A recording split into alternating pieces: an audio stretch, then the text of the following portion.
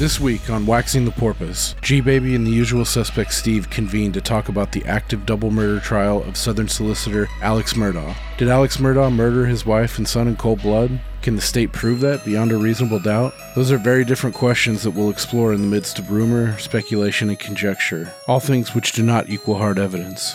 Whether you're a casual observer, the true crime sleuth, or wine mom trying to catch a steady fade, join us as we try to differentiate between the media hype, the facts, and evidence presented at trial so far. I'm here! I'm here! Let's wax this presumptively innocent porpoise.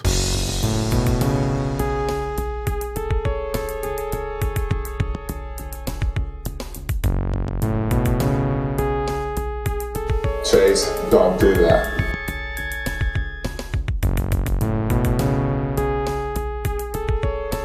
See, we working on his brow chakra. We're just in back at the crown chakra.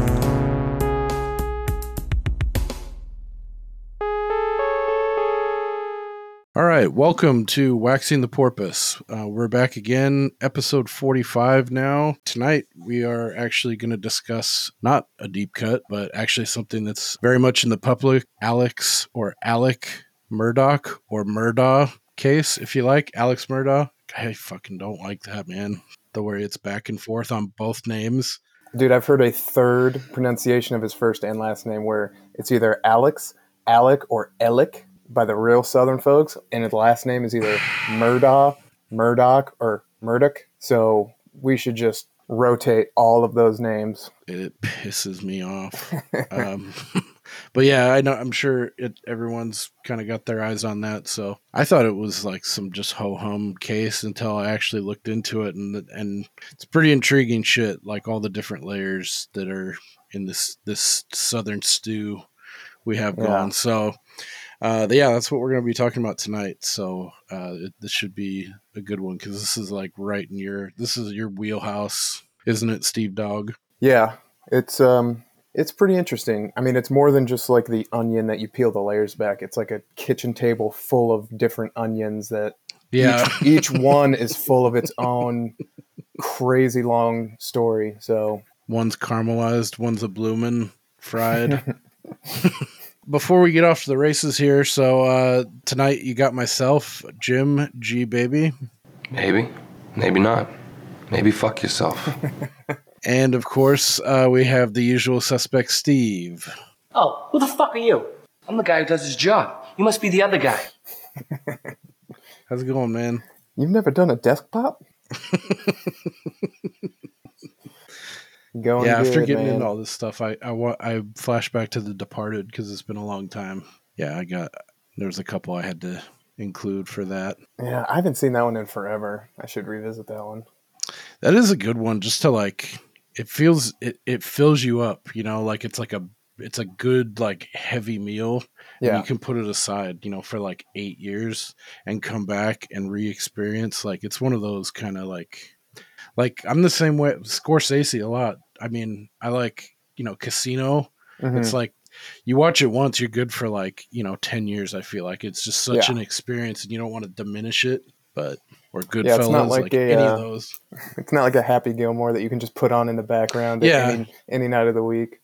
Yeah. Oh, I just got Heat on in the background. Yeah. Something light. Okay. You got anything new? Anything of note you've got going on past week or so? No, I've been keeping a close eye on this trial because I had heard the initial news events as they were happening because it was so wild. But then as the trial was getting closer, I really wasn't that interested in it because it seemed like just such a slam dunk. Mm-hmm. But so I decided to just watch the opening statements by the state and the defense. And after that, I realized like, oh, this isn't quite as ironclad, stone cold lock as it first appeared to be. So then I just kept watching and it's just gotten more and more. It's boring as shit, but also really interesting at the same time if you can somehow reconcile that in your mind. But yeah, so I guess before we get into it fully, I would just like to give fully. I would like to give a just a quick slight disclaimer because I've seen a lot of crazy opinions back and forth about this trial so far. Like one of my favorite things to do is just read like YouTube video comments and to just see the insane vitriol thrown back and forth by people who don't know each other, but they think they know everything about everything. So going into this case, no matter what you know about it, or him as a person, we do have to give every criminal defendant the presumption of innocence, right? So as we learn more facts and details about this story, if you can look through that, if you can look at those facts through the lens of, how does this benefit the defendant? Like if you're looking at it through, like if you're just sitting there watching a tennis match and you're just looking at both sides equally, that's not the way you should be looking at this. If you're a juror, I guess, or just a spectator, you should be looking at it, looking for the defense's narrative to be true, because that's the way the system is set up. You go in, the defendant gets the benefit of the doubt because it's essentially their life on the line. So imagine as we record this, the Super Bowl hasn't happened, but as you're listening, it already happened. It would be like if the Super Bowl between the Eagles and the Chiefs, all the referees were Eagles fans, right? So they want the referees to be slanted in one direction, because as it comes to this trial and most trials, the state just has such a huge advantage. Like they have unlimited resources and time, and they can retry it as many times as they want if they get a like a hung jury, right? But if you're a defendant and you're being charged with murder, I would imagine that you would want to commit every resource, every dollar you have to being found not guilty, right? So if you get like a hung jury or a mistrial and you have to start over, there's a good possibility you're starting over with $0 and you could be fucked, right? So that puts you at an advantage. So that's why the system is set up the way it is, to where the defendant should be given the benefit of the doubt, because I think, I don't know, it was Jefferson or something said it's better for 100 guilty people to go free than one innocent person to be convicted. So just wanted to get that out of the way, because this guy is clearly a huge piece of shit, but does that mean he killed his wife and kid? Maybe. We'll go through it. Mm-hmm. And originally I was hoping this episode would coincide with the state resting, because it was originally scheduled to be 3 weeks. They are now going to blow by that for reasons that we'll get to in a little bit. So as we record this, the state hasn't rested yet, but we've got a pretty good idea of what their theory of the case is, and we can go through that. One last thing I wanted to put in here before we get into it, without getting too far into the weeds, are the different types of burdens of proof in these trials. So when you have to prove something, or the state has to prove something, there are different levels, right? So if you think about it like a meter that's 0 to 100, how high up the meter does your proof have to be to get to whatever the next step is, or the verdict, whatever that is. So the lowest one is like a probable cause standard, and that's like, yeah, that's possible if we believe everything the state says that this person did it. That's why I'm sure you've heard how easy it is to get a grand jury indictment. It's like they could indict a ham sandwich, if you've ever heard that. It's because you just need like a drop of evidence, basically, and they'll send it to trial. Then the next level of burden of proof is a preponderance standard, which is like 50% plus 1. It's like, is this thing more likely than not? And that's usually the standard in civil trials, where it's like, who do we believe more? Even if it's this person 50.1% and this person 49.9%, we go with that person. I'm sure most people are familiar with beyond a reasonable doubt. That's about as high as you can get. I usually refer to it as like 95%. It's like 95 to 99, where there's just no rational person could come to a different conclusion if it's beyond a reasonable doubt, But above preponderance and below beyond a reasonable doubt it's called clear and convincing. So you could think about that as like 75%. So you don't have to prove it to the same burden of beyond a reasonable doubt, but it's higher than that sort of 50.1%. It's like, this is more likely than not by a pretty good offering of proof. Okay, so because one of those in particular comes up later in this case, and it's kind of interesting as far as a ruling. So just wanted to throw that out there in the beginning in case anybody's not familiar. That's my cat. And so then, yeah.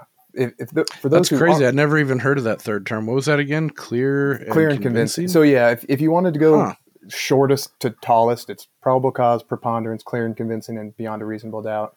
Wow. So if There's no truth in it, but it was close enough for government work. yeah, God, I love that guy. I think he's looking down and smiling on this trial because this would be the type of thing he would love. Yeah.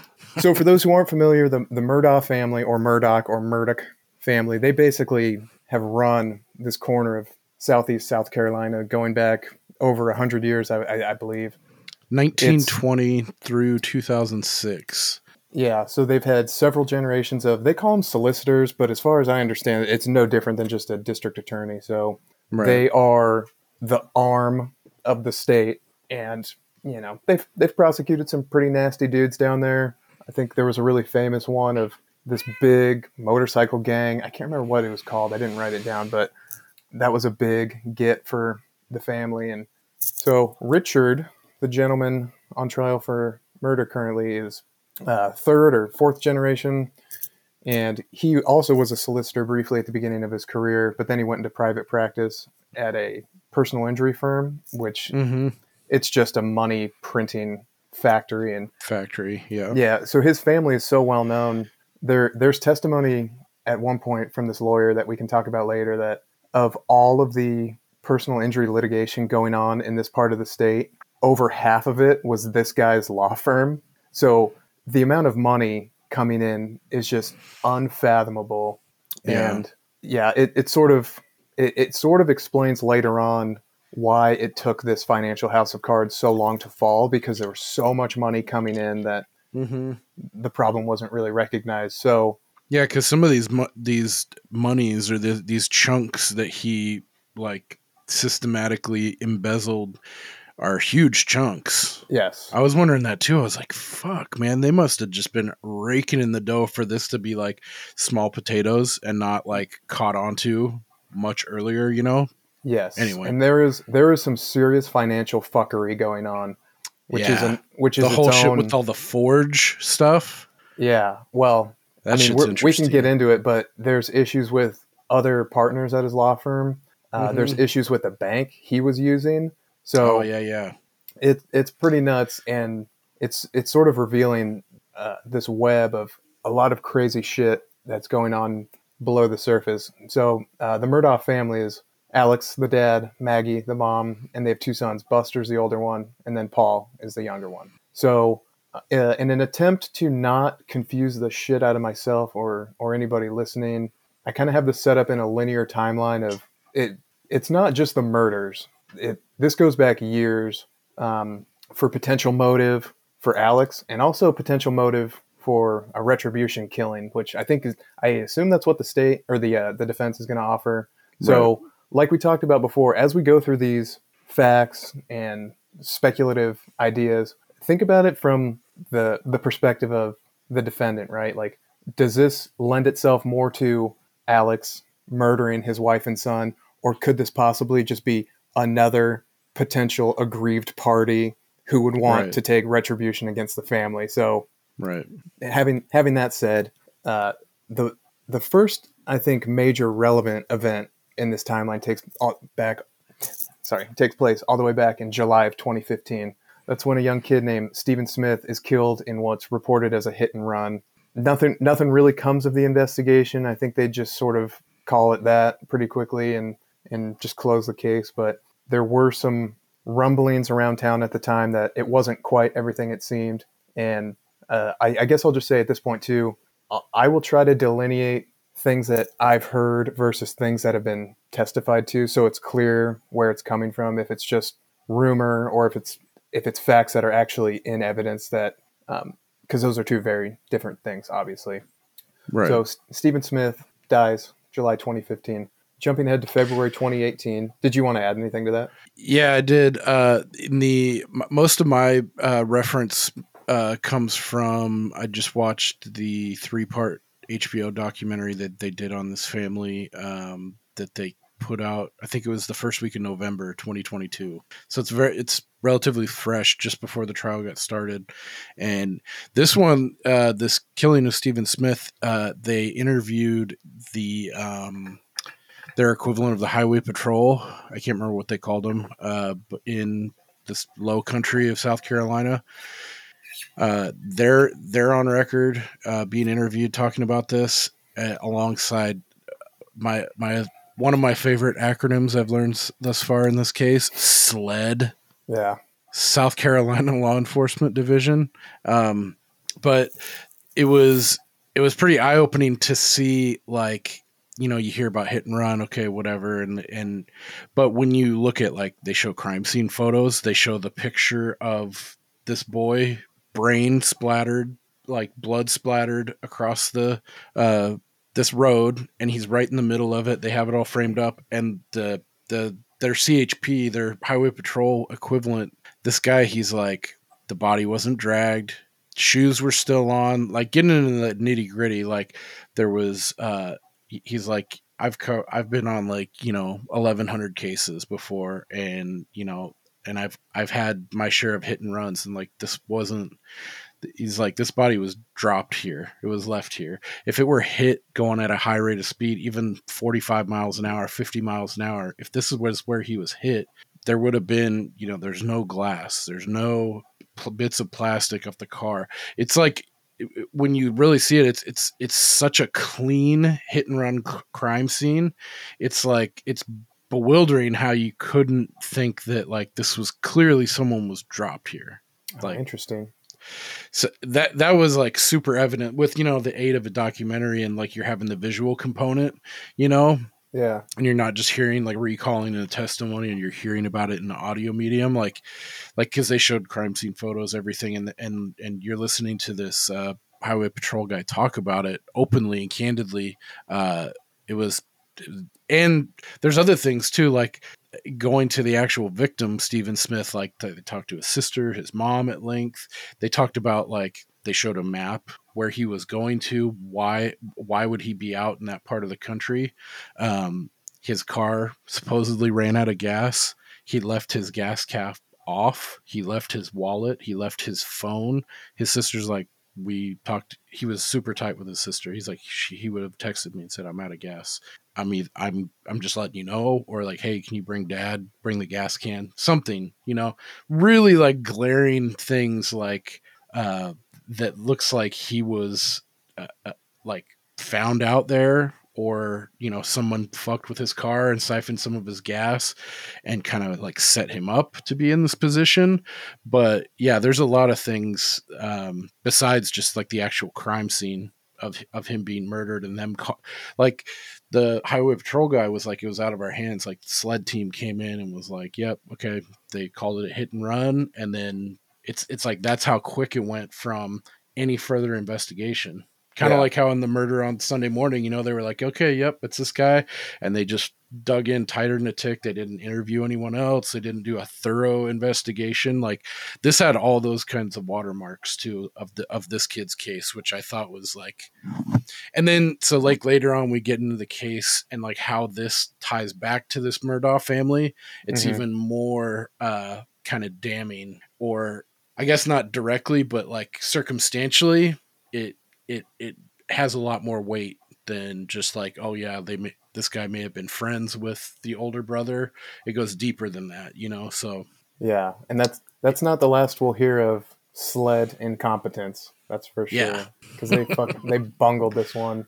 Them and the local cops. What are they too, by the way? Like, real quick, like, are they, like, it seems like they're a statewide thing, like, they're the stadies, or, like, the state, exactly. like what is it, SID or CID in some states they call it? Yeah, I think different states call it different things. Like, Georgia has a Georgia Bureau of Investigation. It's just like state level cops. Gotcha. Okay. And I don't know if they do it because there's so many rural areas. It doesn't make sense to have big departments all over. So they have the kind of local yokels, and then if something bigger happens, then they call in the stadies, who are supposed to be better, but right. No one's perfect. So we'll try to be kind to them until they give us enough evidence otherwise. So yeah, that's all I got for Stephen Smith for now.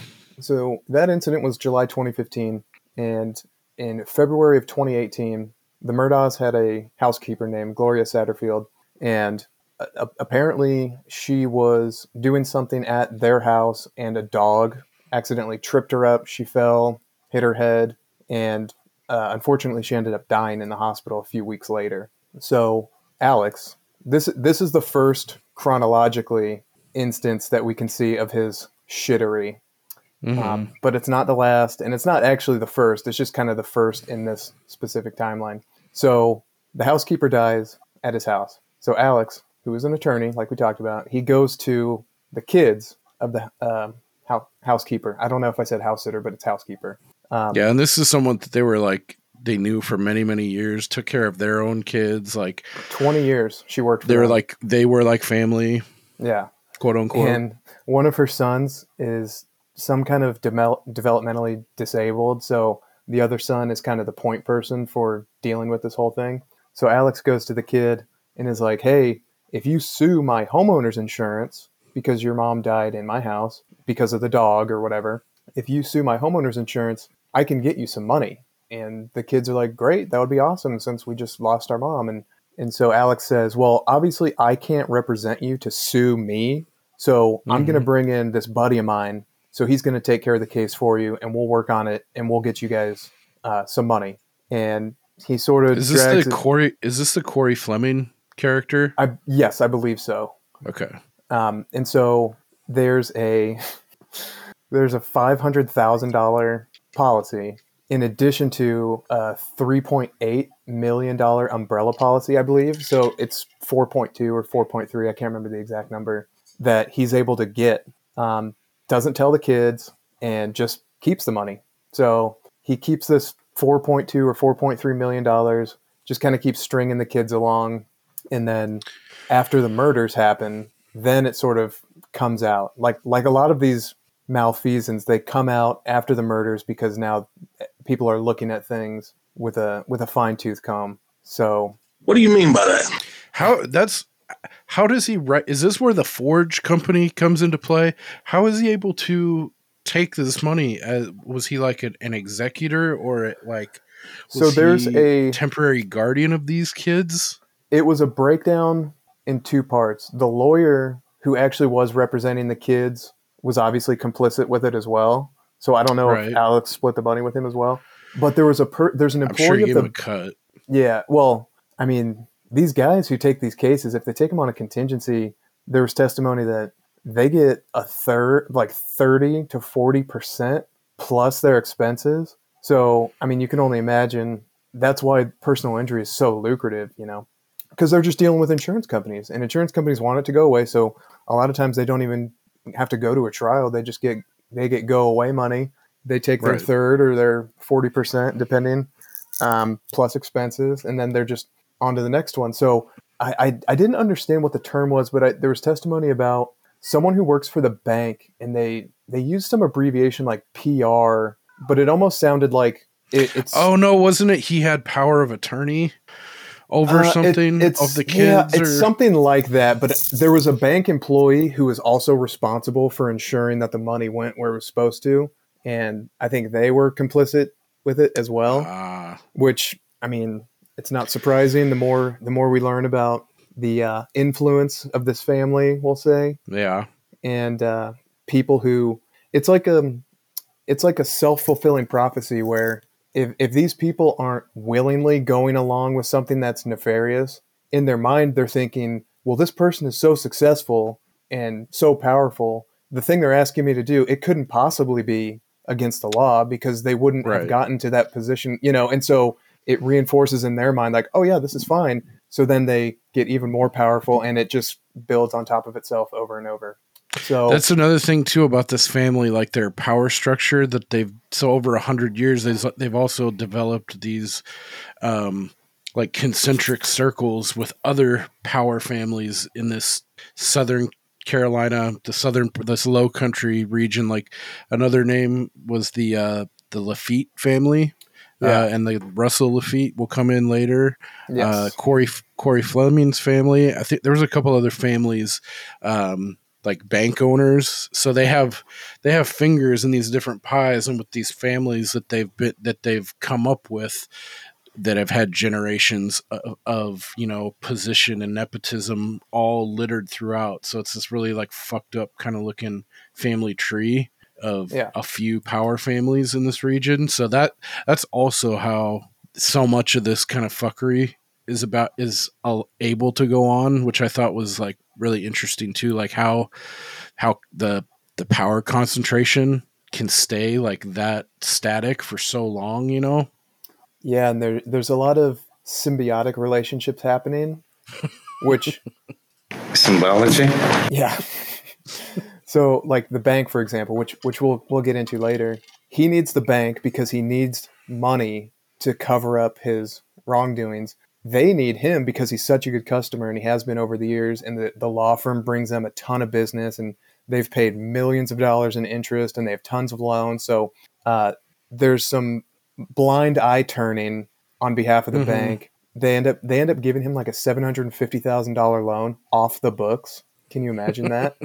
I heard there was an expression that I thought was very on point. It said, well, because at one point he overdrafted like 350,000, and the bank's like, hey, we're going to do you a solid. We're going to put 400 grand in your account because we know you're good for it and you'll pay it back at the end of the month. So I heard somebody the expression was, if you owe the bank $1,000, you've got a problem. If you owe the bank $1,000,000, they've got a problem.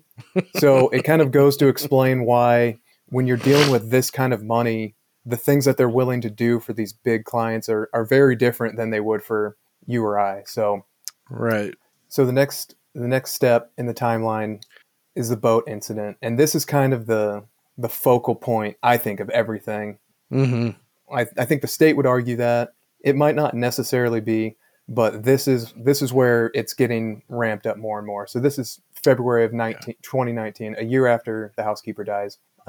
Paul, the younger son, is drunk, driving the family boat with 6 or 7 kids on it, and he plows into like a bridge stanchion or something and fucks a bunch of the kids up, and Yeah. a bunch of them are injured. One of them is unaccounted for, 19-year-old named Mallory Beach, super pretty young gal, and And it was his best friend's like high school sweetheart. yeah, her boyfriend was on the boat, and Yeah. they don't find her body for 8 days, and Which is wild, dude. Like the rate of speed they were going, like she must have just like fucking helicoptered out of that thing like a football field away or something. And yeah, I remember looking at seeing the bridge and how narrow this waterway was, and probably how shallow it was too, and how fast this fucker was going while he was blowing a .28, so just like blackout drunk. Like the force that like that must have been created on hitting this fucking bridge thing. yeah. It's a really weird, short, like tiny bridge, like narrow, like yeah. It must have been super nasty. And so, like I said, they don't find her body for 8 days. And you can only imagine the condition her body was in when they found it. Not like I needed any more troubling Google results on my shit, but I wanted to look it up to see what you could expect for a body to be in the water for 8 days. And it says putrefaction and scavenging creatures can dismember a corpse in a week or two. So you can only imagine how far along in that process her body was. And I've heard about bodies being pulled out of the water that are so waterlogged they weigh 400 pounds or 500 pounds of a Holy normal shit. sized person. And I imagine it was a horrific sight that her parents had to identify. So Fuck that. you can understand anger by her Yeah. family and her friends. And so after the boat accident, Paul is charged with felony DWI resulting in death. I don't know exactly what the charges are, but he gets filed on. And they also bring a civil suit against the dad. And I mean, he's such a whale, right? And people sort of dislike him. And so you could see why he would be an attractive target. So there's a criminal case against Paul, and then there's a pending civil case against the dad. And we can get into the civil case in a little bit because they are wanting a lot of money. They're going after the liquor store where they bought the booze because Buster actually gave Paul his ID to use. So Yep. they're going after them. They're going after a restaurant where they believe they were drinking before, and it turns into a $50 million civil suit. So it's a big Dude, it's a big watching deal. the documentary, they show all of the, there's video that links, like they show them all in Paul's truck with his boat. It shows him using the fake ID, and then he comes out with like 3 cases of beer, and he like lifts them up above his head, like, yeah, like fucking got Damn. one over on that liquor store. And then, yeah, they get like real fuckered up and they're out on the boat. And then I can't remember what time it is. It's like 1 or 2 in the morning, maybe midnight. They pull off their boat. There's like a bar like on this like river, Yes. and it shows them all get off. There's like cameras at that place too. It shows them all get off the bar. It shows like the friends trying to pull him back, and the Paul Murdaugh, he's like possessed, like he wants to go take shots at the bar and then get back on the boat, and he does. They go into that restaurant and they show him. He's like throwing back drinks. Then it all shows them pile back in, and then they're like taking their shirts off and shit. They get on the boat, and then that's like immediately after that is when like this scuffle takes place. Like his best friend's talking about like him and his friend Connor were trying to get him off. I guess there was a period of time where this Connor Cook, his friend, actually did drive the boat for a little bit. They were able to get him off, but then he like snapped out of it, caught a second wind, and was like, this is my fucking boat, get out of here. And then he takes the wheel and he's going super fast. The girls are all freaking out. They're like, just let us off, we'll fucking. And then boom, then it all happens. This is from the perspective of I can't remember his name, Paul's best friend. I think his name was Anthony. He's the one who was the boyfriend of Mallory Beach. Okay. And then right after, there's police dash cam footage when the cops and EMTs and shit get there, and Paul's standing and he's like smiling. He's being really weird. I guess he turns into this alter ego they call Timmy, and his hands flex out. He gets all fucking nuts and shit. They talked about that in his backstory, and he's like smiling and he's like doing all this shit. And then he calls his grandpa to come help him out, like Elder Murdaugh. Yeah. And then the dash cam video shows his friend, I think it's Anthony, he's like screaming at Paul. He's like, this is your fault. And he's like, he's a Murdaugh. He's not going to get in any trouble. He's like, you guys are fucked. And he's like saying all this like really incriminating shit, like pointing the finger directly at him. And then it shows footage inside the hospital when all these kids get taken, and the dad makes like 100 calls, Alex Murdaugh. He's going in and out of different rooms telling the kids what to say, and he starts planning this idea that it was Connor, Paul's friend, who was driving. And then he got a bunch of them to say, I don't know who was driving. So he was doing a lot of nefarious shit, like trying to plant like seeds for like deniability and like trying to take the pressure and the guilt off of his son, which all that shit was like super interesting and made it look like pretty bad for this family. And like, this guy's just a real piece of shit, this Paul Murdaugh. Like silver spoon, asshole, bully, like the prototypical just rich kid, fucking asshole son of a bitch. I haven't heard any testimony yet about the story changing you're talking about, but there has been testimony from several people about how Paul was just a pretty irresponsible dude in general. Including leaving weapons places, losing guns, which is an interesting fact that comes into account later. So the boat incident was in February 2019. Fast forward to June of 2021. Paul still hasn't been tried for the felony DWI that resulted in death, which I imagine would make her family pretty angry, her boyfriend's family pretty angry, because he's just he's going to prom or whatever, he's dating, he's just living his life. They're able to just somehow keep deferring this prosecution for over 2 years. It's insane. So one thing that I thought was noticeably absent from that documentary was Mallory Beach's family was not interviewed at all. And like Paul's friends' parents were interviewed pretty extensively. It's probably because they're the ones spearheading the litigation. So they probably don't want to talk about it. Yeah. But I could only imagine too, like their family just being like not able to handle that situation because they know what happened. Yeah. And the Beach family attorney is a character. Really? He's, in my opinion, he's kind of just like a real scumbag, but I feel like everyone should reserve judgment. But so in June of 2021, This is when the murders happen. Maggie and Paul, they're at their Wait, family. wait, wait. Before we get any further, did you want to talk about the attempt on Alex Murdaugh's life? Or does Well, that that comes later. Oh, this comes after this. Okay, Yeah. sorry. I No, had it's that one backwards. it's confusing. So in June of 2021, Maggie and Paul and Alex are all out at their family. It's like a hunting property. They have several properties, but this one is like their hunting They property. call it Mosale. I think that's the name of the city or the town or the village or whatever. They refer to their plantation or like this hunting ground, their house, like the they all have Moselle like property. names for their fucking like their spreads, like Yeah. over there. That's the Moselle house. Yeah.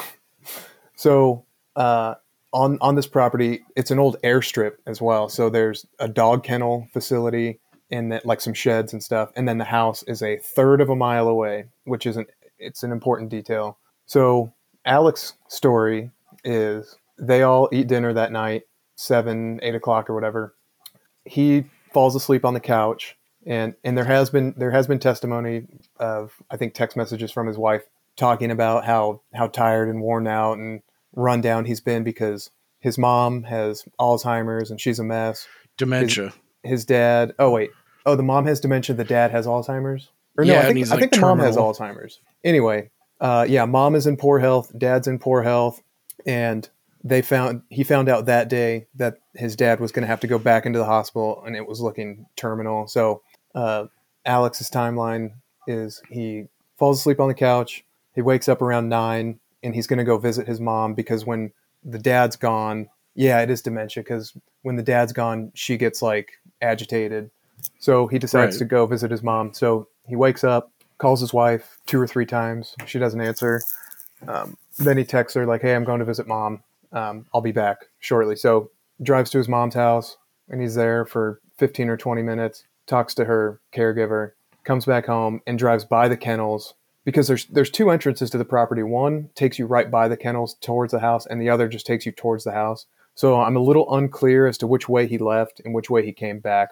But he comes back, finds both of them dead, and is like, "Oh, fuck, whoever did this might still be here." So he drives up to his house, grabs a shotgun and some shells, loads it up, drives back to the kennels, and calls the cops. And they show up, and they just immediately start trampling all over the crime scene. But they call SLED to come down almost immediately, assuming they know this is a high-profile family, brutal double murder. Let's get the Stadies in here immediately.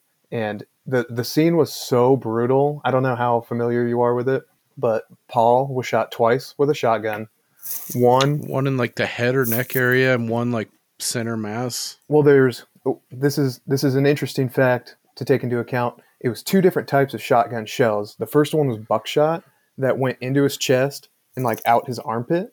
The second one, they put the barrel up under his head and it blows the entire back of his head out. His brain hits the ceiling and lands next to his leg, like on the ground, because they were examining some of the responding police officers, and they're showing him pictures, and they're like, "Is that his brain right there next to his leg?" And they're like, "Yeah." It sounds like an unbelievably gruesome scene. Then the mom gets shot like 2 or 3 times in the leg with a different gun. And then they said an AR-15 style. It's an AR style. It's technically a 300 blackout, and I know gun people are very particular about the difference. But so she goes down, and then she gets execution shot 2 more times. Yeah, I think she gets shot in like the shin or the knee, and then like somewhere in the torso, maybe the wrist, and then she gets double tapped. So I had alluded to the gun issue earlier. So a few years prior, Alex had decided to buy 2 300 blackouts for his boys, 1 for each of them. And they both had really fancy like thermal night scopes because they hunt pigs at night. And so you need the whatever. These 2 guns were like $9,000 total. Damn. So they're very expensive. Paul goes and loses his pretty quickly because he's just kind of spacey. They had one of his friends testify that Paul thought he lost some other rifle, but he's like, "No, it's been at my house for 2 years. What are you talking about? I have it." Like he just loses shit. Like he's careless. Yeah. So the dad goes to buy him a replacement blackout But this one, he just gets kind of like a bare bones model. He's like, if you're going to fucking lose this again, I'm not buying you another $4,000 gun. Like I think just the thermal optic sight on it alone is $2,000. So now he buys a third blackout, right? So like I said, Paul is murdered by a shotgun, 2 different types of shells, which is unusual, buckshot to the chest and birdshot to the face. Oh, wow. And Maggie is killed by a 300 blackout. So, I mean, that's to me, doesn't that seem like it would be someone like in a hurry and just like grabbing around for some shells in a drawer and slamming them in that shotgun? Well, that's possible. So kind of circling back to the idea of reasonable doubt, to prove something beyond a reasonable doubt, you have to disprove like reasonable alternative hypotheses, right? If you were trying to say, like, if you and I were in a room alone together and I had a gun and somebody comes into the room and I'm standing there with a gun and you're dead on the ground with a bullet wound to the head, it's not reasonable for me to be like, oh, he grabbed my gun, shot himself in the head, and then I just picked up the gun. Yeah. I mean, yeah, it's possible, but it's really not that likely.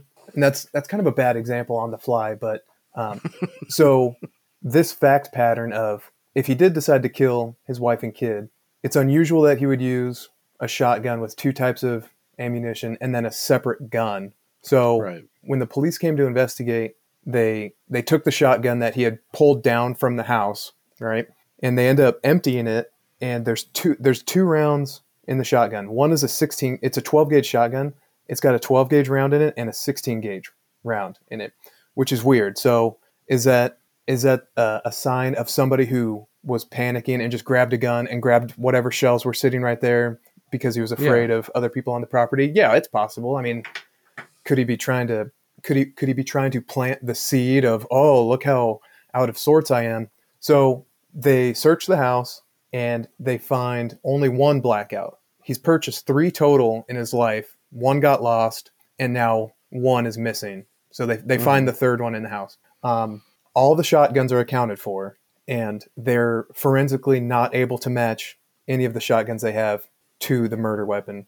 Ballistics on a shotgun, it's difficult, but I mean, they're swabbing for blood, and if you put a fucking shotgun under somebody's chin and literally blow their head off, you're not going to be able to clean all the blood and brain matter off of that. It's going to be underneath a rail or inside the gun. And if you believe the state's timeline, he has about 10 minutes, Alex does, to commit these murders, clean up, and leave to go to his mom's house to create an alibi. So without spinning out of control too much, that's like the first really interesting fact. Like, why would you use 2 guns? Why would you take 1? Because my operating theory is Paul lost his 2nd blackout, because there hasn't been any testimony that he had it recently, or Paul had actually been getting death threats, and he had been roughed up a little bit because people in town knew who he was, knew that he killed this girl. So people had routinely been like, we're going to fuck you up, or, we're going to fucking kill you. So it's reasonable that he was driving around on the property with his blackout, assuming he still had it, and that whoever killed him took it off him and killed the mom. And they had testimony from, it was even a state's witness talking about the trajectory of the shotgun shots and the blackout shots and how they were different from each other, just looking at the crime scene. And they actually got one of the state examiners to say, like, well, yeah, this could be consistent with 2 shooters, because it just makes more sense that it would be, which, I mean, that in and of itself it's literally the definition of reasonable doubt. But we'll see if the jury remembers it, because you're saying, like, yeah, this alternative hypothesis, this is completely reasonable and we can't really disprove it. They do have a firearms guy later who's a total fucking idiot, and we could probably do an entire episode about forensic firearm tool mark matching. It's like a total sham, and there are current lawsuits in, I think, 11 or 13 states to just completely disallow that kind of testimony, because what he's getting up there and saying, what they're trying to say is, well, we know that the rounds that killed Maggie came from Paul's blackout, because we have other spent casings on the property that match the ones that they found in the kennels. But he can't say, I can tell you with 100% certainty that these shells came from this gun. He can only say these are consistent with being cycled through the gun. He can't even say that they're consistent with being fired, because if you're comparing shells, there's no way to say with all certainty. It's not like a DNA or fingerprint. You can't say this bullet or this shell casing, whatever, came from this gun to the exclusion of all others. So, right. If this factory... So it's just like a layman's idea would be like, it's the same shell,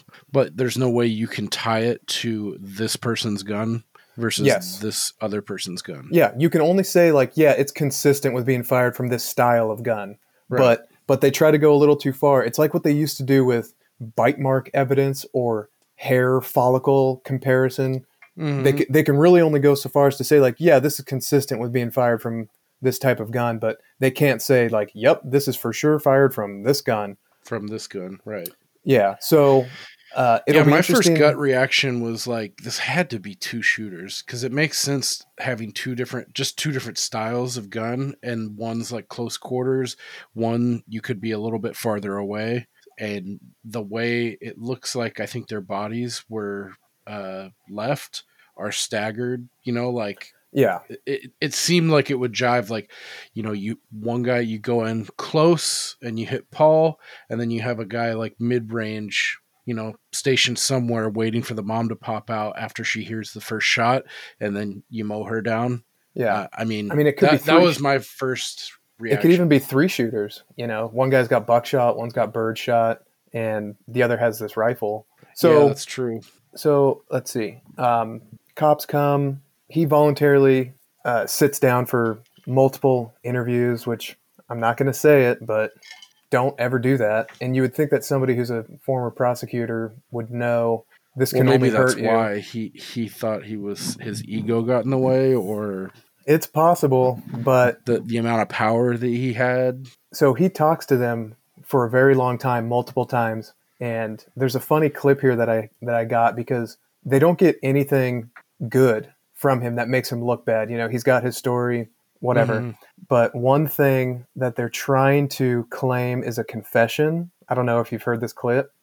I've heard it thrown around, but I didn't take the time to seek it out and watch it.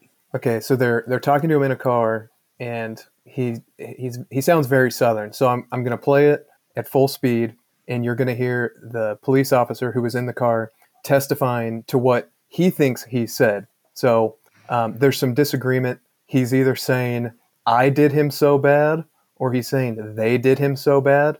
So I think I'll play it twice. The first time, try to hear I, and then the second time, try to hear they, and just see which one sounds better. And then I'll let you hear what the cop purports to have heard. And then what the defense did is they slowed it down a little bit, just so you can sort of hear it better. I'll play it slowed down, and then I'll follow up with some of the funny testimony from the cop who allegedly heard this confession. So I'll play it twice at normal speed, and then we'll hear what Deputy Dipshit has to say about it. So hopefully this isn't too loud.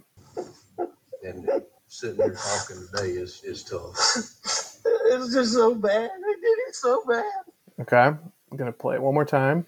And sitting there talking today is tough. It's just so bad. I did it so bad. All right, so on first listen, what do you think it sounds like? Sounds like they. Okay. Even if he said I, think about it from an innocent person's point of view. He could be saying like, I fucking spoiled this kid rotten his whole life. Yeah, he could have been talking about anything. Right. So, and this is really the only from damning any context. Okay, so now listen to what the cop says on the stand.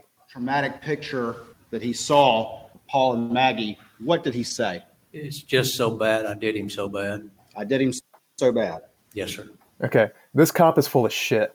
I'm going to play it one time real quick at half speed, just so you can kind of hear how different it is. And then I'll tell you why this cop is a fucking liar and a bad one. And sitting there talking today is tough. It's just so bad. I did it so bad. All right, so, I mean, it sounds like they, to me, honestly, and I've listened to that several times, but even if he is saying I, there could be a reasonable explanation as to why he's saying why, right?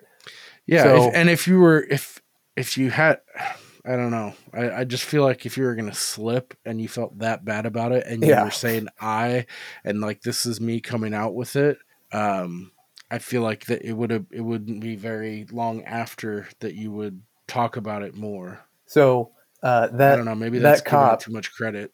Well, I mean, you can infer what they thought he said by listening to the following details, right? So when he says that, if you're a cop and you hear a guy and it sounds like he said, "I just did this," what's your first question going to be like? What? Wait, what was that? You said, What do you mean you did him so bad? Like, what happened? Tell us what happened." Doesn't say anything like that. You would push on that thing. So when the defense attorney gets up there to cross-examine him, he's like, "Did you ask him what he meant by that?" He's like, "No." Like, why? He's like, "Well, I made a mental note of it, and we were gonna follow up with him at a later date." And he's like, "Did you ever follow up with him?" It's like, "No, we didn't get around to it." It's like you have a double murder, a brutal double murder, and the only potential suspect right now, you claim confessed to you, and you did not ask a single follow-up question about it. That's horseshit. And it should have been immediate. It should have been like, "Wait, what the fuck did you just say?" Yeah. That's how fast it should have been, or you would think would be. Yeah, or even if you're trying to be nice, like, well, what do you mean? You know? Yeah. So yeah, you would dig in on that, like. No. I want to hear it from your lips. Exactly. Oh, by the way, I do have a bone to pick with you. Last week's episode, there wasn't one single boner alert. Really? Yeah, I checked with the old lady. Yeah, I was thinking about it when we were done, and the old lady listened to that episode, and so I asked her, I was like, "Did we get even one boner alert?" And she said no. So, okay, so moving right along, the murder happened in June of 21. So police announced that they were reopening the investigation into the death of Mr. Steve Smith, the teenager who died in 2015, based on information gathered during investigations into the murders of Maggie and Paul. So I don't really know too much beyond that. And that seems like a very interesting way of phrasing it. So I wonder if that just means they just were interviewing everybody related to the family, and they had multiple people that were like, "Hey, just so you know, you might want to take a look at this other thing." And yeah, I guess so. I guess cutting straight to it was the Stephen Smith's dad. After he died, he pretty much shut down and like just disengaged with life and was at the bottom of a bottle.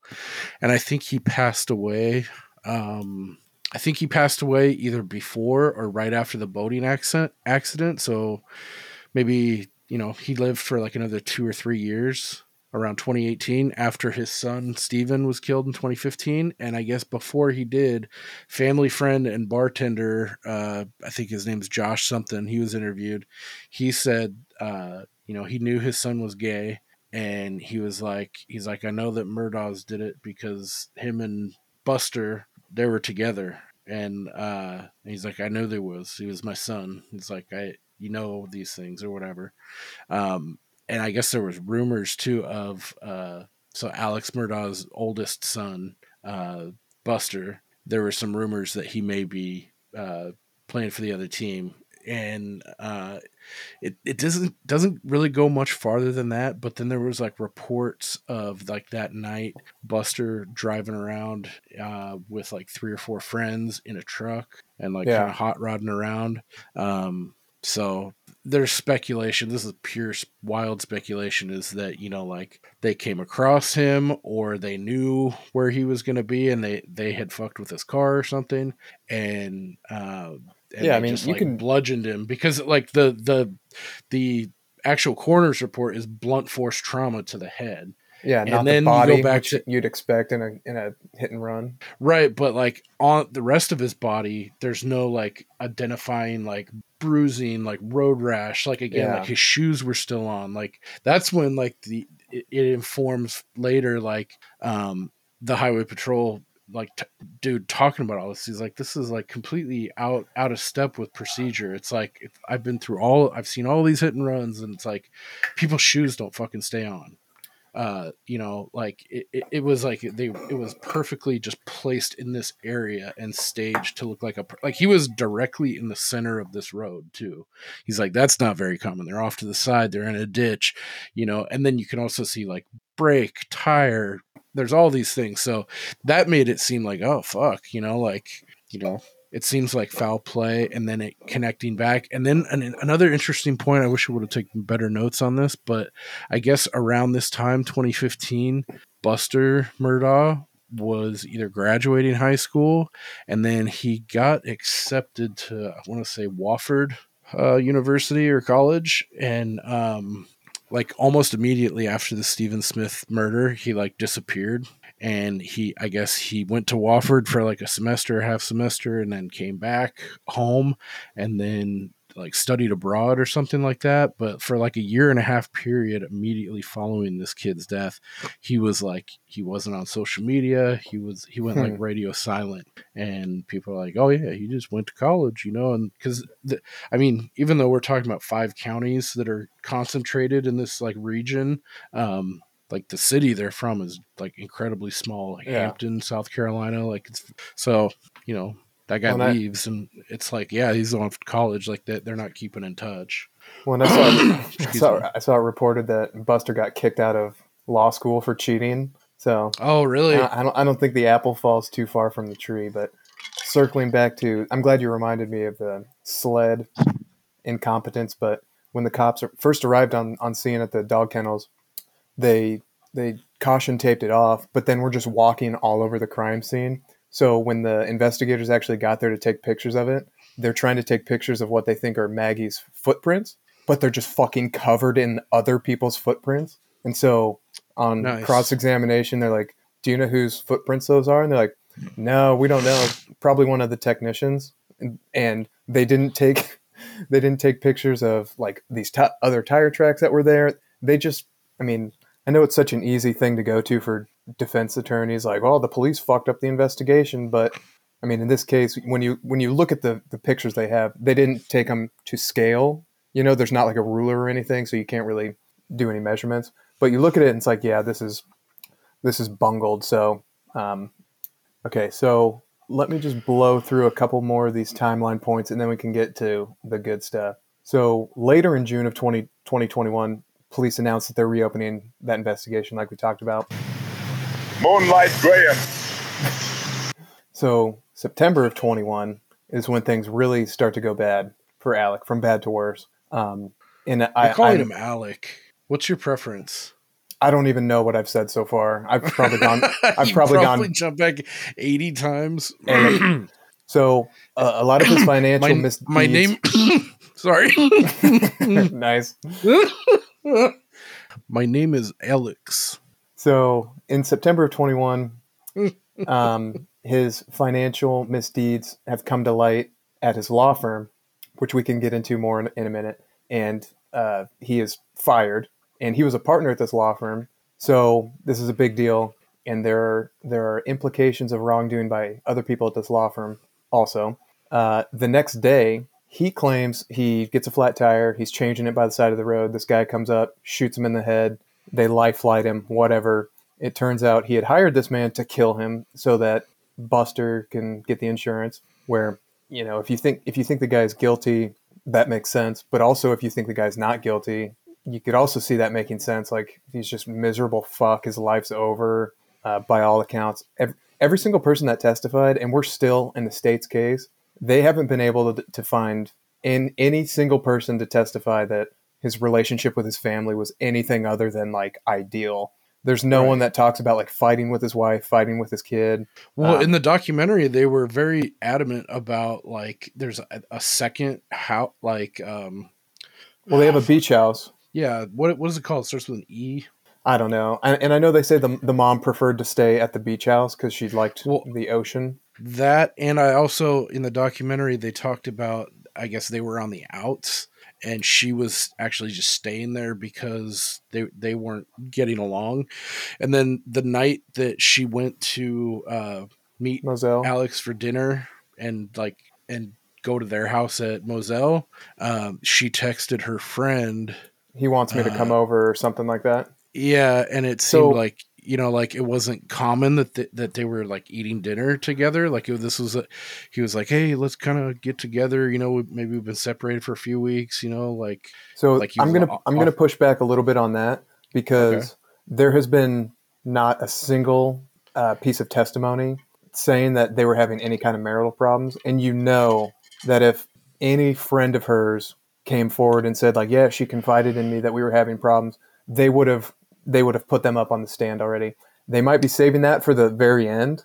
I haven't, because like I said, they were supposed to wrap up the entire trial after the third week. And as we record this, the state is estimating that they need 3 more full days of testimony. So it still could come in, and that would be pretty damning if they had like an ace in the hole that they've been holding back, because they do have some circumstantial pieces of evidence that point to him as being guilty, which we can get into shortly, but they don't have much. But that would be pretty damning if they had. Yeah, because if what was in this documentary, if they put that person, her friends, on the stand, like they have records of the text messages too. Like it was they could be saving that. Maggie didn't want to go to the lodge and suggested they meet at a public place. Maggie texted a friend saying Alex sounded fishy and was up to something. Nevertheless, at Alex's insistence, she went to the lodge and, after parking her car at the house, walked to the dog kennels where she found her son Paul. That's all. That's all highly speculative. Yeah. But yeah, I mean, if they have a friend, but I was thinking about it too. I was like, is the element of fear still there for some people, knowing how powerful this family and people that are still, because there are a lot of people that are still loyal to like the name despite all the embezzlement and stuff that's come out against Alex. But you would think like at this point, like it seems like the house of cards is coming down, like that you would feel safe in offering testimony or offering information like that, but who knows. So after his attempted suicide staged murder, he admits he has a drug problem, and that's why he's been stealing all this money. So he goes into rehab. Do you think that's real? I don't know. I think it's my possible. First reaction. I was like, this seems just like another, like he's got like plan B, D, C, D, E, F, and G, and like, okay, we're gonna play the drug, like because he can put a lot off on that. And then he gets to go to this rehab facility, and I don't know how much of like testing, like do they have to show he was on it and like have evidence? Like they can't just he can just say, oh yeah, I was spending like $12,000 a month on this shit, like I don't know where all that money went. Yeah, but so this is where it gets interesting. So later in September of 21, South Carolina law enforcement officials, they were now opening an investigation into the death of Miss Satterfield, the housekeeper, who died back in 2018. Not sure why. It sounds like they wanted to exhume her body. So even more information is coming up now after the murders, because such a light has been shown onto the family. Which, quick piece of information about that one that's interesting is there's the 911 call. The mom, Maggie, just says she fell. And then, but the initial report was that a dog, like Alec's story was a dog had run across her path and she tripped and it caused her to fall.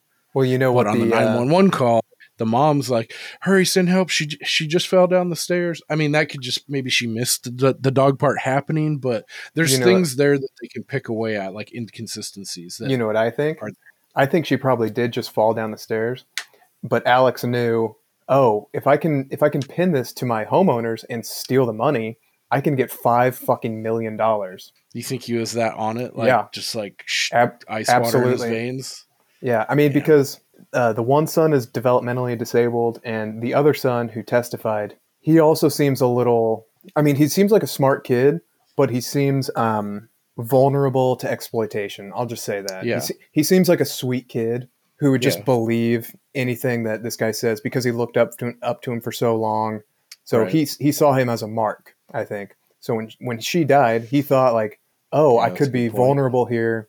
Oh, maybe I can turn this to my advantage. So that kind of, I know it's hard to divorce yourself from this guy can be a huge piece of shit guilty of all these financial crimes, but maybe not necessarily guilty of the murder.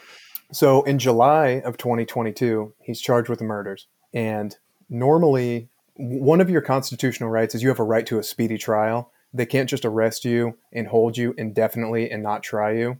A lot of defendants will waive your right to a speedy trial because you want more time to prepare.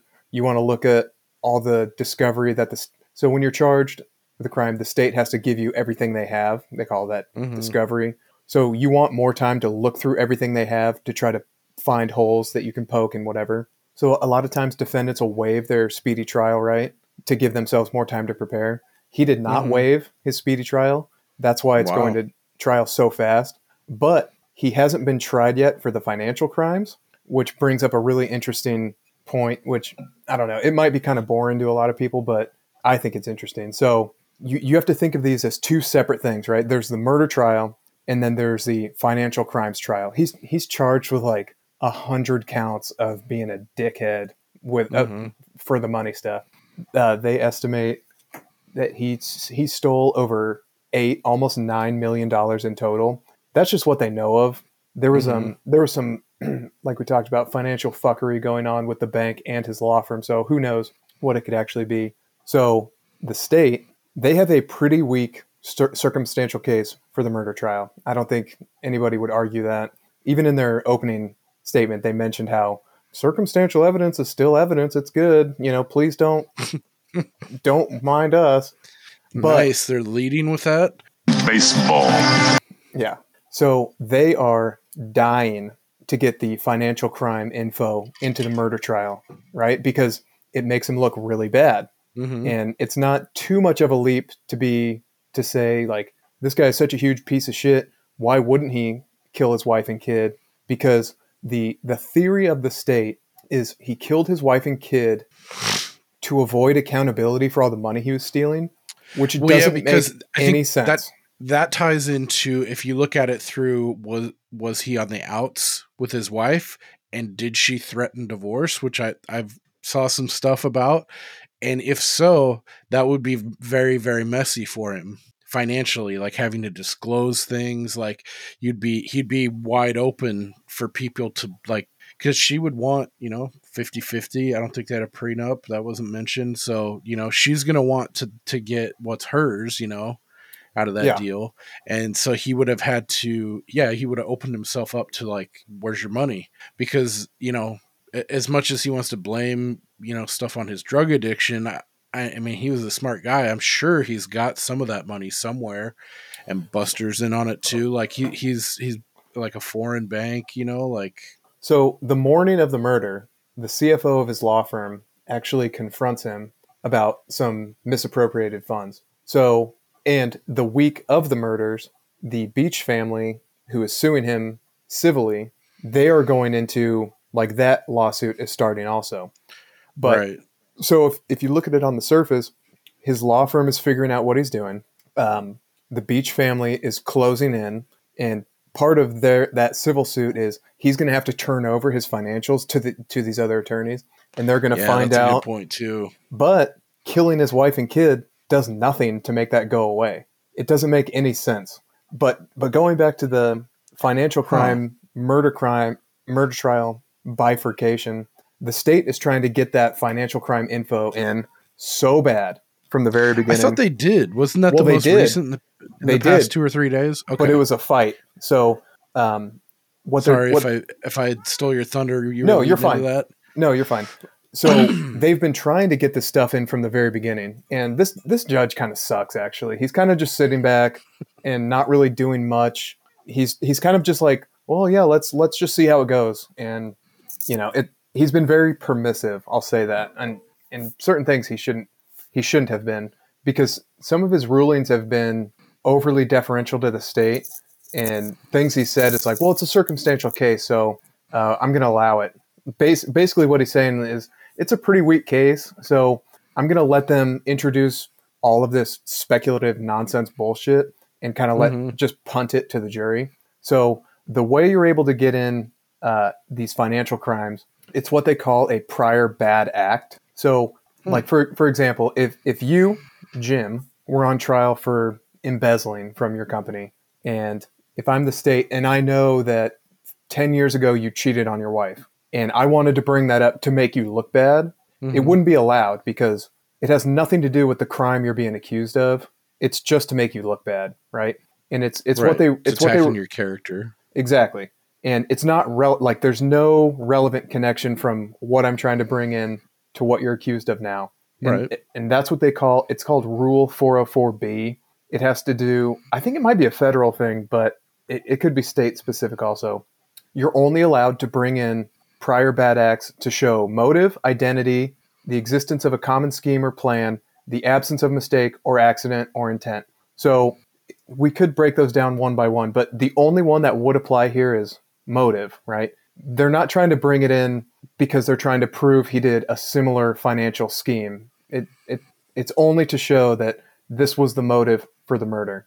And then it became really complicated because the state had to do what they call a proffer, which is like a separate hearing outside of the jury to show the judge, this is why we think this evidence should come in under this 404B. This is why it should be valid.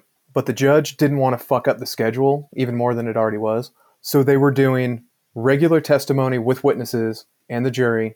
And they were also doing this other, what they call in-camera testimony, which is these witnesses without the jury there to see if this would be admissible later, right? So the way it works is if you want to admit these prior bad acts of crimes that he hasn't been convicted of yet, because he hasn't gone to trial on that yet, they have to prove, like we talked about earlier with the burden of proof, they have to prove the financial crimes by clear and convincing, so not beyond a reasonable doubt, which they would have to do in actual trial.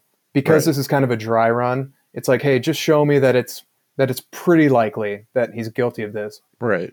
But the problem with that is they also have to link it to the motive. Like, roughly prove to me that he committed these financial crimes, but then show me how this connects to the murder. And so they put up witness after witness testifying to all this financial shit he did. His best friend, he stole $100, dude, and his testimony was brutal. But on cross-examination by the defense, they basically got him to admit, like, he was a great dad. He loved his family. He would do anything for us. You know, it was not good for the state. Anyway, so me personally, I think that some of the prior bad act stuff should have been allowed to come in. Like, for example, the CFO confronting him that morning. I mean, yeah, that's relevant. You could say that set him off or whatever.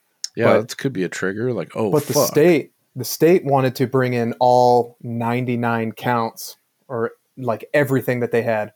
And the judge was like, yep, that's fine. We'll bring it all in. So then all of those witnesses who testified outside of the presence of the jury, now they have to testify in front of the jury, which is why the trial is going now to last. It became distended. 157 years. So, but it's interesting. Show the picture of Charlie when he shit his pants in Niagara Falls. So the CFO, the one who confronted him, when she was on the stand, she was testifying that apparently he's been stealing money for 10 years. And so everyone's kind of looking at her like, you're the CFO and you didn't notice he was stealing money for 10 years? Right. But what that suggests to me is... Why is it now? Because they're all skimming money, I think. Because the way they handle their payouts is at the end of the year, when they decide how much of a profit the firm has made, then they disperse like these bonus checks. Mm-hmm. But some of the non-partners also get these bonus checks. So it sounds like some of these lawyers will hold back money to make the firm look not as profitable. So at the end of the year, the other employees don't get as much of a portion. And they're somehow able to like slide that over. They're just moving money around. And she even testified that there have been times where they found out somebody had taken money from a client account, and they're like, it wasn't a problem because we would just tell them and they would pay the money back. But it's like that's a huge no-no. And that law firm, when the spotlight was shown on Alec, everybody was looking at them to the point where he got fired, he got disbarred, and that law firm collapsed, and they just started a new one. She's still the CFO, so she was clearly in on whatever financial fuckery was going on, moving stuff around. the what was the guy's name? The CEO of the bank. You had Finette, or what was it? Oh, Russell Lafitte. Lafitte. He got fired and charged with wire fraud because he was also helping Alex move money around surreptitiously, and probably other people from the law firm. That Corey Fleming character, who I think he utilized for the housekeeper, the nanny fund. Both of those two each face over 20 charges tied to Alex Murdaugh's string of financial crimes over the years. So, yeah. So could that be potentially 2 more people who have motive to kill his wife and kid more than him? I mean, because what the state is arguing is he killed his wife and kid to prevent being found out about these financial crimes. But the exact opposite is true. All of this attention has come because his wife and son were killed. There's been tons of testimony about how successful he was at borrowing money from Peter to pay Paul and just constantly moving money around, keeping everybody happy. We talked about the loan he got earlier, $750,000 off the books just because he asked for it. Damn. That other lawyer testified that he had 50 to 60% of all the personal injury trial cases going on. It's just a constant, steady stream of money coming in. So, he might have been in debt, but he always had money coming in that he could just move around. And even the friend that he stole money from, quote unquote, it gets kind of complicated, but I don't think he necessarily intended to steal from him. I think he just got put in a tough spot where he's like, fuck, I don't have the money to pay him back right now. But if he would have kept bringing the money in like he had been, he just would have paid him back and they would have forgotten about it. Just the same way he did with his law firm for years. Like, oh yeah, sorry. Because he had all of these excuses where, oh no, I asked him to make the check out to me personally because I'm trying to shield assets from this boat civil lawsuit. And everyone was fine with that because really, not to hearken on it too much, but the state is claiming he killed his wife and son brutally to cover up these financial crimes. But really, the financial crimes he was doing to protect his assets for his family. Like, he was trying to put his money in a place where if he got this huge civil judgment against him, it wouldn't fuck over his entire family. It would just fuck him over. So where does that, if I shoot you point blank, what do you think happened? And what do you think he did?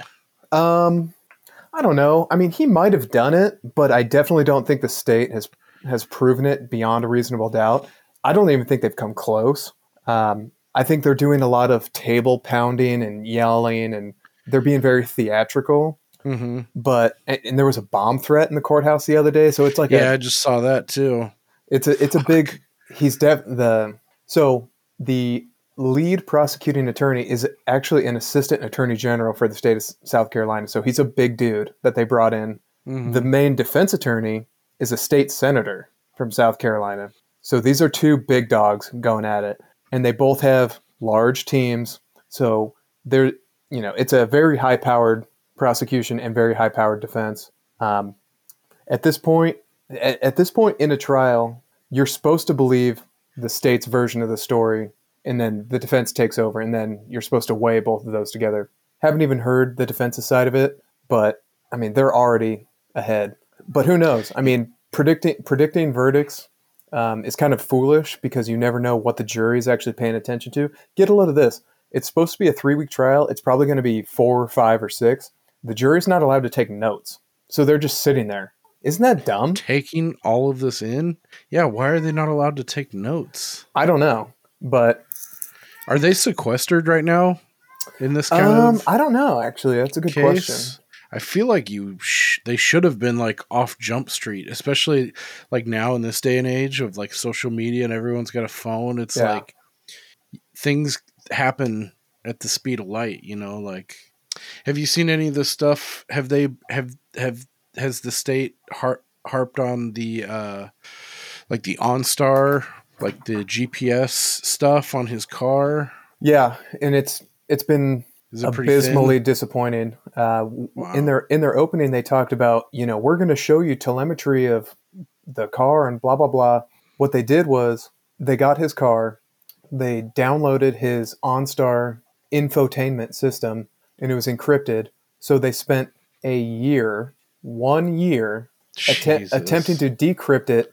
And this guy for the FBI created his own software to try to collate the data, and it's a whole clusterfuck and unreliable. It only shows if the car's in park or not, if the engine's on or not. Like it seems really unreliable. And when the defense got up there to cross-examine him, they're like, "Well, did you try reaching out to OnStar?"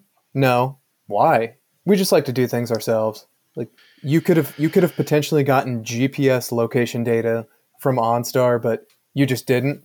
Yeah, we didn't. Cool. Yeah. So there's interesting cell phone data. I put interesting in quotes because I don't know how much credence I give to it, but they're able to track steps by time. And the theory is if he killed his wife. Okay, so here's another interesting thing about the scene. The murder weapon's gone. One of the shotguns they assume is still there, but cleaned immaculately. Her phone is missing. Paul's phone is still in his pocket. Her phone is tossed half a mile down the road.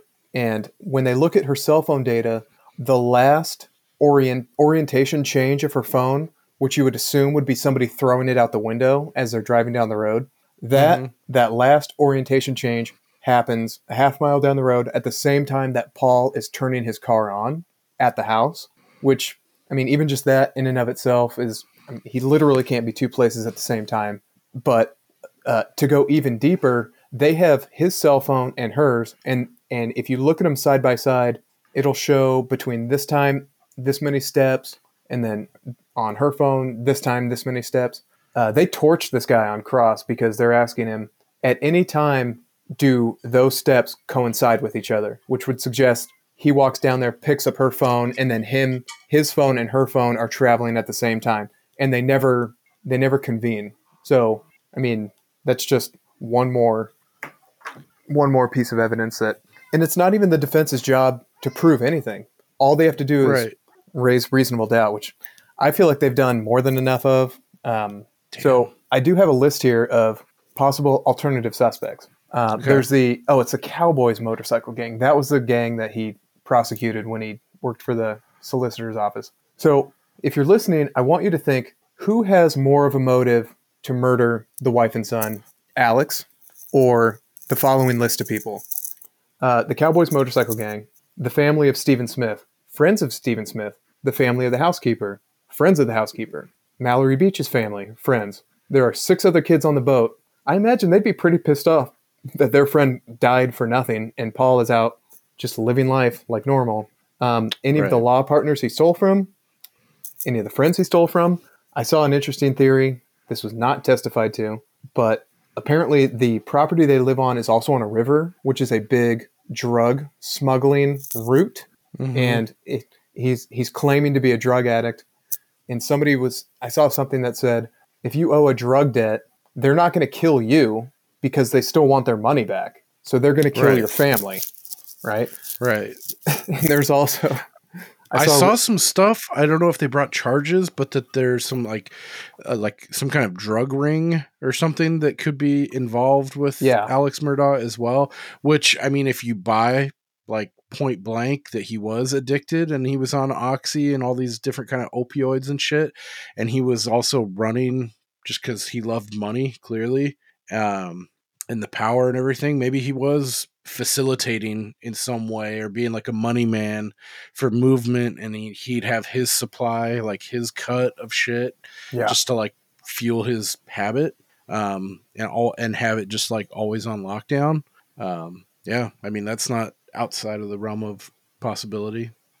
I mean, when you look at it on its face, it's like the scumball he's got all this power, and, you know, his kids are bullies and pieces of shit, and he's stealing money. It's like, oh yeah, he killed his wife, and that's probably what happened, you know?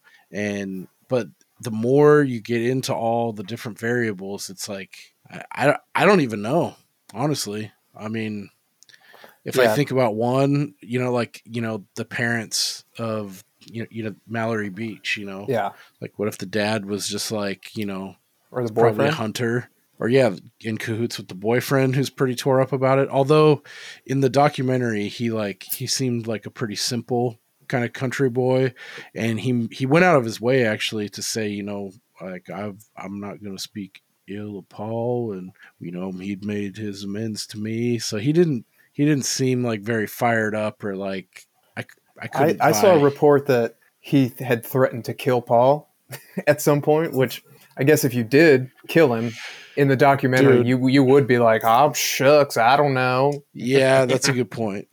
Because dude, the dash cam like of them getting fished out of the boat and like the girls are screaming, there's blood and stuff. He is like, yeah, he's screaming at Paul. He's like, why are you laughing, you motherfucker? Like, he's like, I'll fucking, I think he says, I'll kill you. Like, yeah. And he's like, and he's telling him, he's like, this is a Murdaugh. Good luck. Ain't nothing going to happen to him. Like he went off. And, but yeah, I don't know. This is just such a fucking convoluted web of shit. Like, so there was a guy who worked at the kennel, like a farmhand. And I think it came up on, one of Alex's police interviews in quotes, but it's always an interrogation, folks. If the cops ever want to talk to you, it's not an interview, it's an interrogation, whether you know it or not. And they were talking about how Paul had texted him or called him a couple days before and was like, yeah, this fucking weirdo that you hired to work down at the kennels is telling me how he was hired by the CIA to assassinate Black Panthers. And Paul is just, when the guy started talking about this crazy shit, Paul pulled out his phone and was recording it like, yeah, buddy, well, what were you saying? And the guy's like, yeah, the CIA hired me to assassinate Black Panthers. And what the fuck? Unrealized idea. Unrealized. So I will say there's two other things I want to cover. One is Mallory Beach and her scumbag attorney. Let's save that for the last. I would say the biggest piece of evidence that points towards Alex as being guilty is there's a Snapchat video where okay, so the timeline that the state is proposing is the last cell phone activity from Paul and Maggie is around 8:50. There's a Snapchat video that apparently came up at like 8:45 of them down at the kennels, and they're filming a dog that they're boarding for a friend, like just showing his tail because something is going on. And in the background, you can hear Maggie and a third voice. He's like, hey, come here, boy. It's like, it's a chicken. These are the most obnoxious voiced people in the world. And I don't know if you've been watching any of it, but I haven't watched any of the trial. I've only on the outside looking in is what I've broached. So the state, they have a very young female attorney who I guarantee it's her first trial, and she's just there to kind of help and question witnesses that have nothing to do with anything, but to just get the experience. And she looks just like Winona Ryder in Beetlejuice. She's very cute, but you can tell she's nervous. And anyway, so the Snapchat video, which, I mean, it could be damning if it torches his alibi that he was asleep at the time, but right. I mean, it could be not his voice. It could be the time is wrong because cell phone service out there is wrong. Yeah. It could be, I mean, it even could be, I don't know for sure. I've heard people speculate that because he said he never went down to the kennels, but it's possible when he left, he drove by that entrance. Like we talked about, there's one that goes by the kennels and one that doesn't. He could have driven by, saw the chicken thing, got out real quick and was like, it's a chicken. And then just got in his car and left. And then when they interviewed him later, he's like, I didn't go to the kennel. It could be like he misspoke. It could be he misspoke, right? Yeah. So I imagine the defense is going to put up somebody to say that the voice isn't his because the state, I think, had 2 or 3 people that they're like, yeah, that's Alex, 100%. And or they could dispute the time. They could say that it was an hour before or maybe 2 hours before. And they even had a dumpy Snapchat professional come to testify. And I don't think it did very much because they were asking. Go to bed, you sons of bitches. Yeah.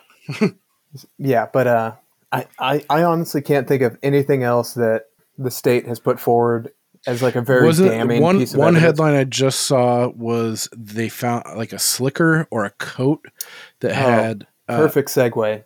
That is a perfect segue. Yeah, so with gun residue. So GSR, as we call it, gunshot residue, that is also complete hokum, a word that you like. especially when you're at a hunting lodge where they are shooting around. That's a good point. I mean, their expert even testified that you could pick up a gun, put it down, and have GSR on your hands. It doesn't prove anything. It's nonsense. It's more nonsense. But what you're referring to is the night. Was it like cordite or some shit? What's cordite? Okay, I think I'm juxtaposing two different words. I thought there was another name or like something beyond gunshot residue, like that shows up on your hands. I thought there was something else. Like I thought it was called cordite. You might be right. So yeah, see. the night of the murders, his alibis, he went to his mom's house to check on her, laid in bed with her, held her hand, and then left. And the caretaker, so this is important. The caretaker, I think it was 3 days later. His dad died, by the way, 3 days later. So I think it was a week later. He came back to the house, and the caretaker said it was very weird that he came by so early in the morning, and he had a tarp in his hand, and he went upstairs, and it was just weird. Like he said he was leaving, but then he didn't leave, and like her testimony was really kind of all over the place. It didn't make any sense, and it didn't help the state's case at all. No, so doesn't sound like it. But then the state is trying to introduce this rain jacket they found. Yes, and they're trying to say that what she saw as the tarp is the rain jacket, and they're saying that the rain jacket has GSR GSR like on the inside and not on the outside. And they're trying to ask her, or they're trying to ask the technician, another dumpy broad, like, is that consistent with somebody who carried a gun in the jacket? But there's multiple problems with this. One, if you were to take a rain jacket and lay it on the ground and roll up a gun inside to throw it away, I imagine you wouldn't take it to your mom's house. And if you did, the GSR would not be on the inside of the jacket. It would be on the outside. Right. So unless you rolled the gun up on the inside of the jacket, Steve. Well, yeah, but does that make more or less sense? Does it make more or less sense than this? If you live at a hunting property and you're always shooting guns, and then you put on a rain jacket, there's going to be more GSR on the inside from your clothes than the outside. Yeah. Right? That makes more sense. But it doesn't matter because she never said she saw a tarp. I'm confusing the two. She said she never saw a rain jacket. She said she saw a tarp. Right. So the state's trying to frame it like, it could have been a rain jacket, right? Yeah, exactly. And so if it was a rain jacket, so they're like, yeah. Yeah. And this fucking judge, this piece of shit, the defense is like, she never said she saw a rain jacket. She said she saw a tarp. And when they asked her on cross, where they found it was in an upstairs bedroom. They were like, have you ever, do you go up there often? She's like, I've been up there 2 times in years. It's like, okay, so you didn't actually see it where it is. And the state's like, well, that's a question for the jury to decide. And the judge is like, I'll allow it. It's like, okay, I mean, fuck. You're just going to allow everything? So, but even if it's true, it doesn't matter. I mean, they even got the, I think it was the SLED GSR technician. I mean, you would only bring that up if somebody's like, I've never shot a gun. I wasn't there that night. I didn't wear the clothes. I never shot a gun. He literally said he went and picked up a gun and brought it back down to the kennels. And they asked her, like, is this amount of GSR consistent with somebody who, like, picked up a gun? She's like, yeah. Like, okay, well, then what the fuck are we doing here? Like, yeah, it's irrelevant. All they're trying to do is just kick up a bunch of dust and make it look like, look how guilty he is. We made you sit here for 11 years. Yeah, it definitely seems like they're scraping, they're clawing, and like, Because all these things that I've seen, they're like headlines, on the internet that make it seem like, ooh, new bombshell discovery, the rain jacket that had gun residue. And then we talk about it, and what's actually, because I'm not watching the case proper, like the trial, and you are, and that stuff's just getting chewed up. So the last thing I want to bring up is I think we should cut it off here in the next like 10 minutes, and then a part 2 kind of in the next few weeks, 2 or 3 weeks, when there's something like some kind of meaningful milestone to kind of come back and review. So the housekeeper I just mentioned who testified, it could have been that, because they tried to rehabilitate her on redirect. Like, I mean, I said I didn't see that, but it could have been that. And that's how the judge was like, I'll allow it. So her name is whatever, Barbara Smith or something like that. I can't remember. So just remember that fake name. So Mallory Beach, that poor young lady, her family hired a civil attorney. His name is Mark Tinsley, scumbag. Haven't seen it testified to, but I've heard rumblings that he actually installed a camera at the Moselle property to kind of keep an eye on the comings and goings of the people there, which is an interesting fact when you're trying to... And doesn't it sound kind of like nefarious or kind of illegal? Yeah. Stalking, spying could be construed there. Yeah. So, I mean, I don't even know how much you want to get into how much of a piece of shit this guy is, but he was going after Alex for $50 million. Damn. And Alex was like, I'm broke. My boat policy insurance is $500,000. I could maybe cobble together $1 million for you. And his Tinsley's testimony was like, I can't. I need to save face, basically, so I can't take that much money. And then an interesting thing happened last night where a GoFundMe was set up for what's her name, and the first person who donated was Mark Tinsley, which makes it appear that he was paying her for her testimony, because it's pretty damning for him. And Tinsley stands to gain financially, substantially, if there's a verdict against Murdaugh. So it's very improper. So if you imagine if she was on the stand and she finished her testimony and he walked up and handed her $1,000, like, right. Yeah, that's the same thing. That's improper. Yeah. So we'll see how that turns out, but Tinsley Jewels, man. Yeah. What is that? I keep 2 on me like stuck on you. I don't remember that. It's been too long. Oh, man. I wonder if I should sample it. Sorry. You have derailed. Sorry, Daddy. Billy, no gibberish at the table tonight. Symbology. All right. So is that, you think we'll put a pin in the Murdaugh case for now? Yeah, I think that's a good stopping point for now. Okay. If I've misstated or fucked up anything, send us an email. Yeah, please do. Or any other hate mail in general. You can reach out to us. Send us your theory. Yeah, what do you all think about this Murdaugh case thus far? I've been totally had blinders on. I had no idea what the fuck this was about at all. And come to find out, it's like, people have been following it for a couple years, and now it's this big thing, like sweeping the country on the trial and everything. So yeah, I felt like I was like, oh shit, like I was living under a rock for a while. But yeah, if you want to give us your theory or thoughts, or have any other fun little anecdotes about this case, you can reach us via email at waxingtheporpoise.com, or either of our socials. Instagram is waxingtheporpoise, or Twitter is at waxingtheporp.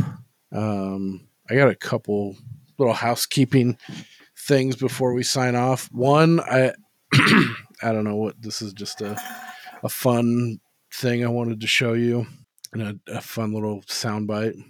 Are you familiar with the Liver King? Yes. Do you know who the Liver King? Yeah. So here's Liver King. I don't know if this is it was on steroids or post, but pretty good. Your poops come out perfect, crispy, hard. You don't have to waste time wiping it, so you're good to go. So you don't wipe? No need to. What's next? You don't wipe your butt after you poop? Every once in a while, just for assurance, I'll take a look. But how many times do you need to check? How do you look if you don't wipe? How do you look? How do I look? What are you talking about? You put your head between your legs? You know that you're good to go. So you don't wipe? Most of the time, I don't wipe. I don't need to wipe. Dude, is that real or is that just clipped? Either way, it's funny. Dude, I had to watch it 2 or 3 times when he's like, sometimes I wipe or sometimes I do it for assurance. Yeah. He's like, but how do you know? If you don't wipe, how do you know? Do you look underneath your legs? And he's like, wait, what do you mean? It's like, yeah, are you just checking your hand? Like, you just said you don't wipe. Dude, he's such a freak in nature. It's like such a fucking weirdo. Yeah. Anyway, yeah, I saw that and I was shocked to find out he was on steroids. Yeah, it's like, come on, man. This poor kid's too. He's making him like fucking do like 5-mile hikes with like weights and shit on with him. Like he has kids. He has like he has his own like fucking brood and everything. Yeah, like getting them to buy into like the ancestral tenets. That's so arrogant. Yeah. That's screw off. We have I keep forgetting, but my brother-in-law Carl is a fan of the show, and he's had a couple little notes on some episodes, and this one I fucking forgot about it. I've forgotten a couple times, but I wanted to just read a couple of his comments real quick that he left us on Instagram. So my brother-in-law Carl commenting on our last episode, Jennifer 8. Great episode. I don't know if I had seen this one years ago or not. I only know that there was one movie that I knew of that takes place in Eureka, California. I guess this one was one I was thinking of because we used to go there all the time as kids. But I actually had to stop and look up online who the killer was in this movie because I just assumed it was going to be Lance Henriksen. I guess his voice makes him good to play a bad guy. Yeah, that dude has like one of the most gravelly voices. I own a bunch of Van Damme movies, and I think the only one I watch a lot is Hard Target. Lance Henriksen is the villain in that one, and he looks like Dexter's dad for some reason. James Remar. I think that was on the heels because we talked about that Mentos commercial. Like they cut like Mrs. Doubtfire is a horror movie. Yeah, I need to share that one still with you, but what's the other Eureka movie he's talking about? No, I think he said this is the only one movie I could think of that reminded me of Eureka. Oh, I'm dumb. I thought he said the other one. No. Yeah. I honestly can't either. I always thought for some reason it took place in Astoria because I think of like Goonies, and I think there was another film filmed there too. Can't remember. Anyway, yeah, thanks for listening, Carl, and glad you enjoyed that one. I actually got some fair bit of feedback about Jennifer 8, some Jennifer 8 fans out there. So I think it's widely recognized that John Malkovich's out of left field interrogation part really shores that movie up for a lot of people. I assume you got I guess he was sick at the end of that too. Like when he sounded tell, like terrible. Yeah, like and so nasal for like the. Yeah, they only had him, I think, for like 2 weeks, and so they shot in sequence. And you can hear, I think there's 3 interrogations, like just like separate. And the third one, he's like all stuffed up, and he sounds like fucking nasally. But he's like, "Fuck it, let's run it," And like that scene, I think it called for him like smoking cigarettes too. I was like, "Oh, it's the worst." Yeah. Did other people share my theory that she actually was not blind? No. Damn it. You're alone in your principles on that one. Fuck. There he goes, off to write that new number 1 hit, Alone in My Principles. It's the Oneaters. Yeah, you and Oneaters are great. You guys always welcome out here to Villa Pianos. Hey, that's Onetters. Good times. Cool. So, yeah, that'll put a fork in it for now for Alex Murdaugh. We'll check in I don't know, 2 or 3 weeks, maybe see how the case is going and kind of circle back. But yeah, definitely let us know what you guys think. If you think he's guilty, if you have any theories or whatever. Next week, can we offer 3 suggestions? Either guilty, not guilty, or innocent, because those are very different things. Okay. Wait, how is not guilty different than innocent? Well, innocent means he didn't do it. Not guilty means the state didn't prove their case. Okay, I got you. Yeah. And do you have since this is going to come out after the Super Bowl, but this is pre-recorded, you have a prediction? I'm here. Who are the chefs? I'm going to go with Philly. I feel like they're riding a pretty good high right now, and they got the city on their back, and yeah. I agree. I think it's going to be a barn burner is what I'll say. I think it's going to make for a shootout. So I don't know. I keep seeing dancing in my head 38-35 Eagles. So yeah. I've got Philly too. I think Mahomes is like pretending his injury isn't bad as it is. And I think early in the game he's going to be hobbling around, and then I think he'll come back and he'll turn it on, overcome it. But I just think Philly's better. Yeah, I think they're more well-rounded, and I think they just got a full head of steam coming into it, and I think they're going to treat it like a business trip and just fucking trounce. But I think it is cool. I don't know if it's the first ever, maybe second, two brothers playing against one another. The center, Jason Kelce for the Eagles, is playing his brohan Travis Kelce, plays tight end for the Chiefs. They actually started their own podcast. I think it's called Newer Heights. And it's them two talking about like the inner workings of the league and like football and being brothers close in age that can like whoop each other's ass. Like they seem like a fun couple of dudes. Yeah, I saw a cute picture where they exchanged jerseys and one of them was like kissing the other one on the face. When you said the first, I've got to say, when you said the first Super Bowl with two brothers, I thought you meant two African-American quarterbacks. It's like, Jesus, Jim. No, come on now. But I think that is true. I think it is two gentlemen of color for the first time, right? Is it? I think so. Could be. I'm not the big sports guy that I once was, so I'm pretty out of the loop. But yeah. Who do you think is more handsome, Patrick Mahomes or Jalen Hurts? Yeah, that's a tough call. Probably go with Jalen. Yeah, because you can take voice into consideration as well. Mahomes has the most annoying fucking voice I've ever heard. Yeah. I don't know if you saw the thing that some dude, there's a clip of him like talking shit and him saying like, I'm here. Like, I'm here. And then somebody went in. Yeah, someone went in with Kermit and it fucking went viral. And he's like, I'm here. I'm here. Dude, that is a good Kermit. Dude, Travis Kelce did a good one too, and he's ripping on him too on that podcast. He's all, I'm here. But yeah, I guess he's been fucked with like his whole life. So he talks about it. I can see why. Like, yeah, he's like, it's just the guys, you know, I've grown up with it my whole life. But dude, his dad was like tuned up after the Bengals game, and he had a cigar. Because, you know, Joe Burrow's like the big, like, fucking, I win and I sit in my locker with shades on and puff cigars. They went up to, like, they're talking to Pat Mahomes, and then his dad, Pat Mahomes, comes over and he's got a cigar. And they're like, Pat, Papa, what are you smoking on? And he's like, that's that Joe Burrow. Smoking on that Joe Burrow. Yeah. I remember when his dad played for the Twins. Pretty wild. Man, if Dick were here. He played for the Mets and then fucking, yeah. Yeah, his mom's a looker too. Wasn't she like a model or like a playmate or cheerleader? Pretty good looking woman. Okay, yeah, that's going to put a fork in us.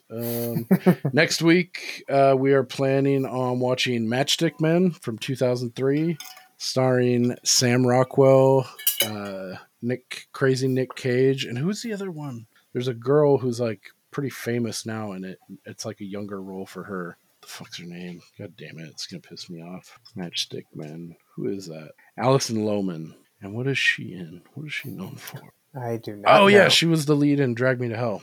She was also in Big Fish. She's probably pretty young in that one too. Who is she in Big Fish? The daughter, maybe? Or the wife? No, she's way too young to be the wife. Sandra Bloom? I don't know. I haven't seen that movie in a long time.